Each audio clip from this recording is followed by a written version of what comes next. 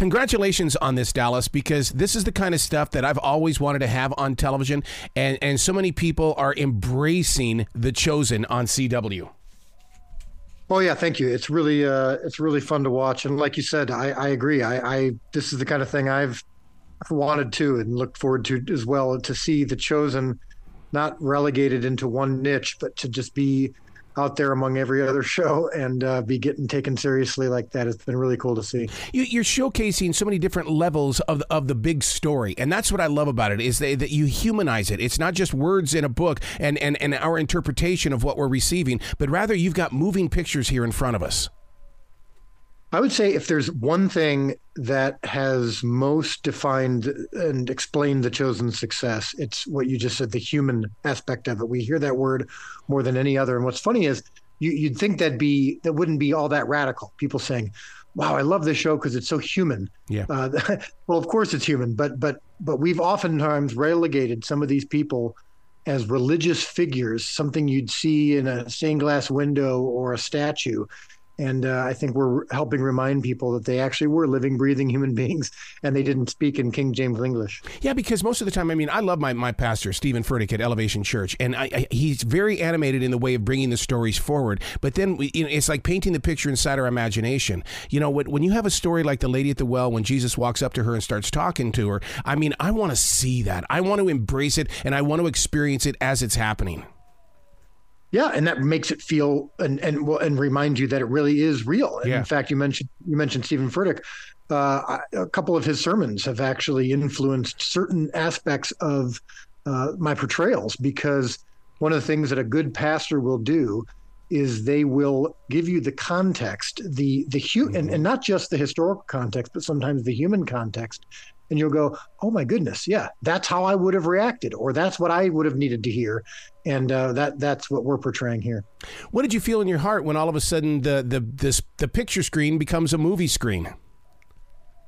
Yeah, well, that's the thing. It really is kind of a surreal experience sometimes when when you're sitting in a room with 100 people or whatever, and you're watching these stories come to life, or whether you're watching it home alone or watching it on a small screen, either, or even just an iPhone. I think you can't really ultimately compete with the experience of watching it with people, but either way, the stories are going to hopefully pierce your heart, and you're going to feel like you're engaged directly with them. Yeah, I would like to see how many people who aren't true followers walk in there and watch this, because I still think that they love adventure. I think that they love drama, and they'll buy into that, and then in a very creative way, the message will be shared. Yeah, I have to say, if I stepped back objectively for a second and forgot about the fact that I'm the one who made this, I will admit I've never seen a project in my lifetime that we use the term cross the chasm in this way. Meaning, I mean, the majority of our cast and crew are not believers. A good chunk of our audience that's starting to discover the show, particularly on the CW. Particularly the fact that it's been in theaters, season 4 will be coming in theaters as well, is people are coming and saying, okay, I didn't grow up in church, or maybe I grew up in church, but left the church, or I'm not currently a believer, but man, this is a human story. Seeing the reaction that we've been seeing from Jewish people who are, yes. are whether it's Orthodox or mainstream Jewish people, just saying, wow, these are Jewish stories, and I didn't know that, or I didn't remember that, and this is extraordinary. That's been I think probably the most fun and impactful and gratifying thing to see, is that this is not just for traditional churchgoers. At the very least, even if you're not a believer for now, or even if you won't be, you can appreciate these stories and be impacted by them significantly. And then the rest is up to God. I'll tell you, it reminds me so much of a book that I still cherish even today, and that is, it's the Reader's Digest. And what they did was they broke down all the different groups of people featured in the Bible, so that you understood who they were, where they came from, and their journeys of why they did what they did and how it all became. And it just opens up my heart to be able to really relate with that, because you do get to see that, that life isn't 2023. Life was way back then too. That is a great point. And that's another thing that I think we're really trying to do, is say 2,000 years ago, their questions are the same as yours. Their experiences are the same as yours. Their doubts, their struggles are the same as yours. It actually feels very modern in that sense, even though we do capture the first century authentically. But it's because of that human connection. And the viewer says, okay, I'm Mary Magdalene, or I'm Simon Peter, or I'm this religious leader who doesn't believe, or I'm, maybe a Gentile like some of the Romans who don't necessarily believe, or who are in conflict about what they're doing. And we do feel, and we have heard this, that there's someone for everyone in the story that someone can relate to. Oh yeah, just casting the net over the side of the boat to have all the fish. That in itself. We've heard the story a million times, but then to see the story, it's almost like you take everything that you've learned, and now you shape it in your own heart. There's a connection here that is so difficult to explain, but you just know in your heart that all your years of study are paying off because you're watching it.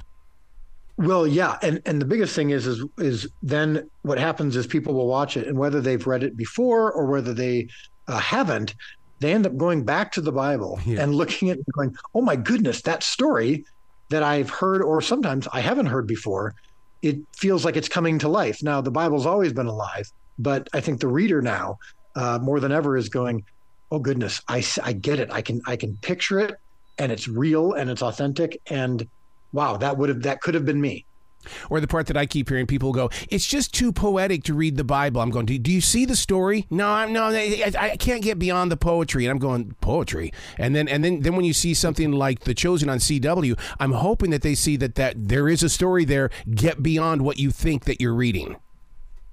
Right. And I think also sometimes the Bible, they'll describe it as poetry. Perhaps they've read the King James Version, or perhaps they've, and sometimes you'll see a Jesus portrayal, and then Jesus is talking in King James English, as I mentioned before, and it does distance you from the humanity of the people. And that's not to say I don't love King James English. I'm just saying that you have to sometimes get past that to remember that.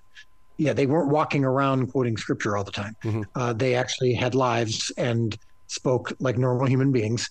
And so when you remind people of that, that again takes these real people down from the stained glass windows and hopefully into your home and recognizing that this is real. And I can understand this. Listeners need to understand that this isn't just a Dallas thing. This was funded by, it's a crowdfunding effort here that everybody came together to make this even possible. Yeah, when you watch it on the CW, like any other TV show, it's easy to forget, or especially if you didn't know, that season 1 was crowdfunded for $10 million from 16,000 people all over the world, shattering the all-time media crowdfunding record, but based on a short film I did for my church's Christmas Eve service on my friend's farm in Illinois, 20 minutes from my house. I did this short film about the birth of Christ, and it went viral. And at the end of it, I said, "Hey, looking to do a TV show," and kind of in this vein where you see the stories through different perspectives, and people just responded to record-breaking degrees. And since then, the show has been free. We decided after season 1, when people were having a hard time finding it, and we ended up putting it on YouTube in a live stream, and just said, all right, it's free. You can pay for it if you choose, and if not, you don't have to. And the show exploded at that point. And now that it's on the CW and people turn it on, they're like, well, this feels like a normal show. Yeah, it hasn't been funded like a normal show. I'll say that. The thing is that you've raised the bar on faith-based productions, because there for a long time they had kind of a running theme, but this really takes it to a new level of play. sitting there writing or directing, thinking, all right, how do I make this better than normal Christian stuff? Or how do I make this feel different?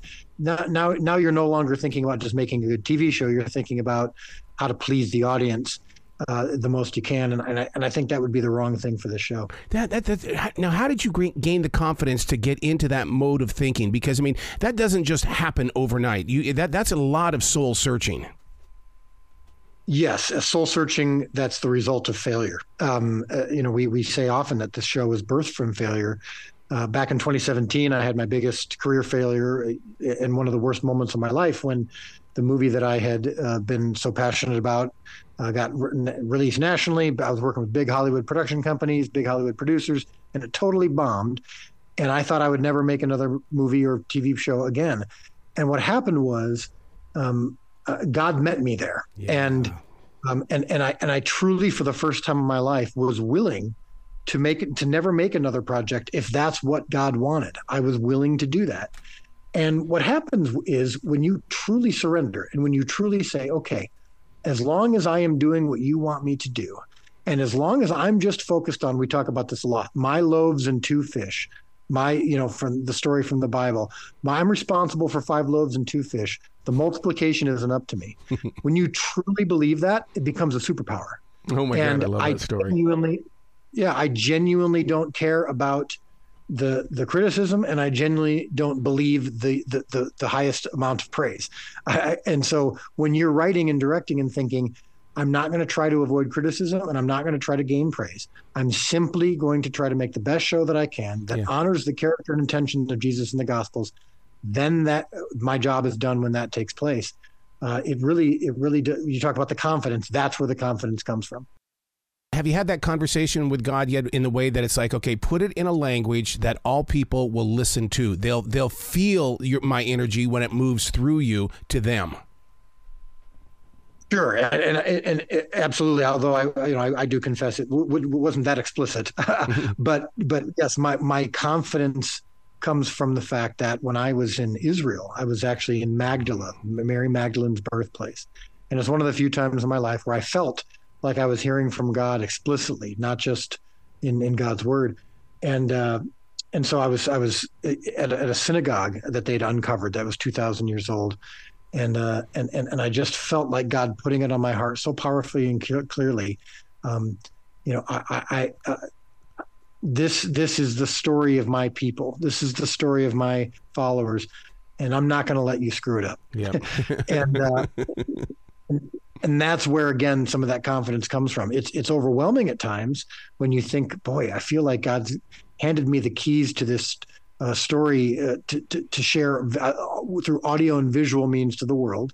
Obviously, it's not a replacement for the Bible, never will be. Right. But my goodness, that's a huge weight to carry. But then every time, so often, I can't tell you, Errol, how many times I have just seen it over and over that sometimes my own instincts might get in the way, or my own ego, or my own decision making that might have been wrong, and God does something to take that away from me, or to overrule me, mm-hmm. and something else comes along in the storytelling or in a casting decision or in a production decision or whatever, and it's so much better than I would have done. And I'm like, yeah, I do believe that's what he told me 5 years ago, is that he wasn't going to let me screw this up. And I'm sure you've had the same moments that I have where it feels like that nothing is going right in the production. I mean, even pre-production, post-production, during the writing, and all of a sudden you just go, okay, God, I don't know what you want me to do here today, but I'm trying, but maybe I'm trying too hard. You show me the way, and I'll be the student. That's beautifully said. My wife refers to these as Red Sea moments. This has happened no fewer than 50 times, which is you get to the edge of the Red Sea.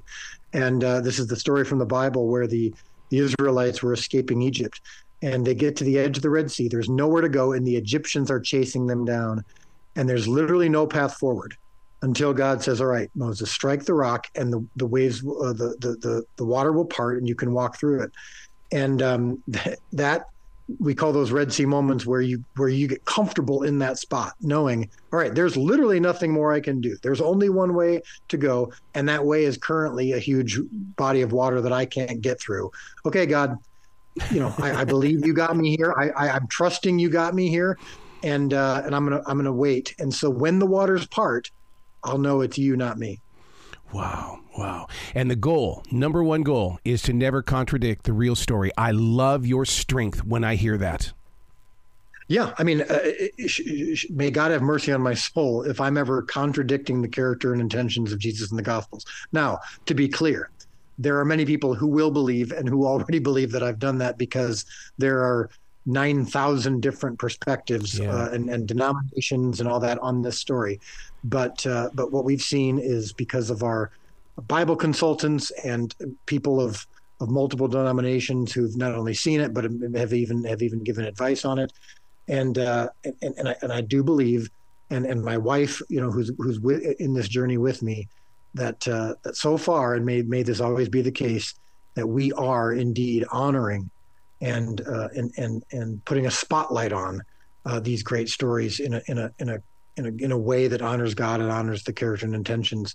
And may I never be swayed, or may I never lose that goal based on anything other than that. Meaning, I don't want to ever be wooed by the success of the show or the desire to please. That'll cripple it. I would love to watch people be part of a focus group of some type to watch how people would react to the Lazarus story, because a lot of people don't know that. And I think that there's so much powerful messages, or so many powerful messages in that story of Lazarus. Well, you'll see it in season 4. We're working on that now. We finished filming season 4 a couple months ago, and I'm actually talking to you on Los Angeles right now, where much earlier than I normally get up, because we just finished the post-production of episodes 1 through 4 of season 4. 4 more episodes to go. And we're going to see Lazarus like we do in season 3. Lazarus is introduced in season 3. Yeah. And again, I'll make this very quick, but this is to the point that you brought up earlier of the humanization of these people.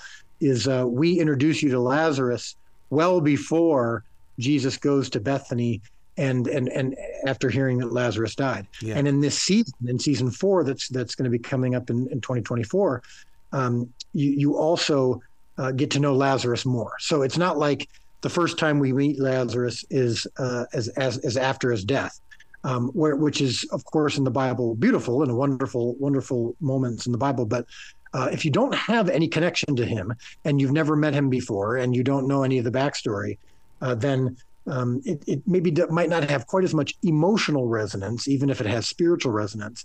And the emotional resonance, I think, is a key part of this, where it can help you go, oh my goodness, okay, Jesus, that's why Jesus wept. Mm-hmm. That's why this story changed the world, because it fast-tracked the death of Jesus. This is the thing. Jesus raising Lazarus from the dead, spoiler alert, is that. So if anyone needs Lazarus in the show, you do need to know he will die and rise again.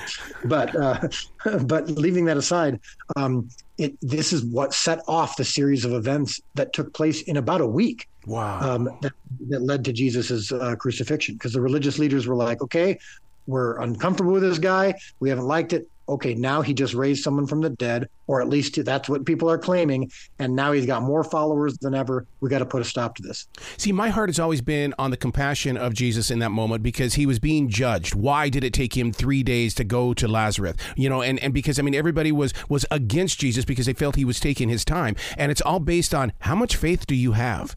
I said I would be there. I said I would be there.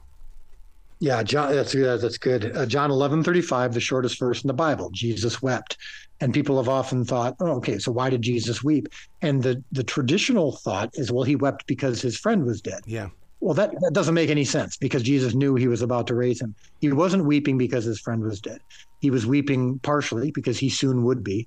He was weeping also because the people around him weren't getting it, and that included his followers. They weren't getting his mission. He was telling them what was going to happen. They weren't quite understanding. The fact that he had to do this, that he had to allow Lazarus to die, because as Lazarus' sisters were saying, if you would have been here, he wouldn't have died. Yep. And he says, I have to do this so that you can see God's glory, so that you can see what God is capable of, and you can see his hand in this, and you can see my hand in this. and that broke his heart that he had to do that. That he wished that humanity could just understand his salvation, understand who he was from the beginning. But not only did he have to allow Lazarus to die so that they could see a miracle, he had to die himself as well, and all of that was coming crashing down on him all at once. Oh, Dallas, I could talk to you all day. Oh, my God. Congratulations on The Chosen. I'll say that 10 million times over and over again, but thank you so much for taking the time to say yes to the calling that Christ has planted inside your heart. Oh, well, that means a lot. Thank you. And yeah, I do hope that even those to the listener who hasn't seen it yet, it's now very, very easy to find. It's on the CW every Sunday night, but it's also you can find it on multiple streaming platforms. And this is an opportunity to see a show that might change the way you see history. Absolutely. Well, you be brilliant today, okay, sir? Oh, well, that's a good. I'll do my best. That's a lot of pressure. Okay. Bye, guys. Thanks.